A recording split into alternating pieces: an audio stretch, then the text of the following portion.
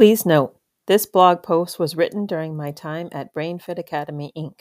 I have since continued this amazing work under my own company, Brain Fundamentals, LLC. I hope you enjoy.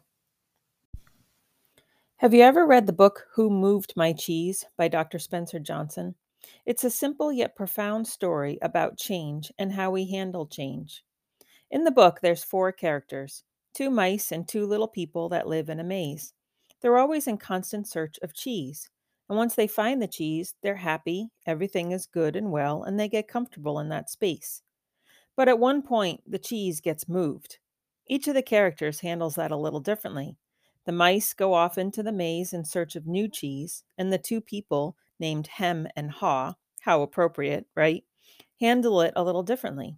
Hem and Haw sit around and spend their time thinking about and wondering about what happened to their cheese. I'm not going to get into any more of the story, but basically that's the idea. It's about change and how we handle change. I'm also not going to get into the ins and outs or the whys or what fors, but my cheese got moved. And when my cheese got moved, I didn't know what to do. I was in the same place that those little people were in. I hemmed and hawed, and I didn't know how to handle my cheese being moved. A change occurred that was out of my control, and I needed to decide how I was going to handle it. At first, it was tough. It was really tough. I didn't know what to do. I hemmed and hawed, and I wasn't sure what I was going to do to move forward. I didn't know if I could move forward. But eventually, I came to the realization that I had no control over my cheese being moved. And with that, I could either stay stuck where I was, or I could decide to stop hemming and hawing and move forward with what I needed to do and with where I was going. I knew that at some point I would come to a realization that the cheese I had maybe wasn't necessarily the cheese I needed at the time. You see, that has happened to me in my life many times before. Looking back, I've realized the cheese I had wasn't what was best for me, that it wasn't nourishing me the way it should. And sometimes I've even had cheese that made me a little sick. Here's the thing though. In the moment, when your cheese first gets moved, it can be really difficult to swallow, so to speak. You keep looking back at where the cheese used to be and can't figure out why it had to be moved in the first place, right?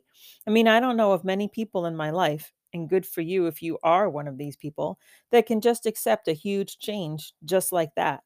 And when I say just like that, I mean without looking at where the cheese used to be, like ever. That's not me. It's just not. So moving forward, I knew that I needed to find new cheese.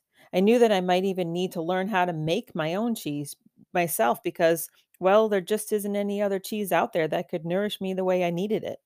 And that's just what I did. I created my own cheese. I created my own cheese and I'm figuring out the best way to store it. I'm figuring out the best way to sell it. And I'm figuring out ways to make variations of it that people will like. It's my cheese, and I want it to nourish me the way I need it. So you may be wondering, did the work that Amy does, that primitive reflex integration, did it help her to get to the place where she's now making her own cheese? The answer would be yes. Now, has it been a straight line? Nope. I went back out into the maze to look for more cheese, got lost, found my way back to where the old cheese used to be, and yes, you guessed it, hemmed and hawed there again for a while. But now, like I said, I'm back out in the maze and creating my own cheese.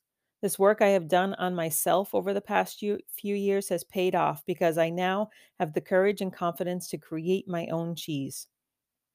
A few years ago, I would have just gone off running into the maze and latched onto the first cheese I could find. Instead, I'm moving forward.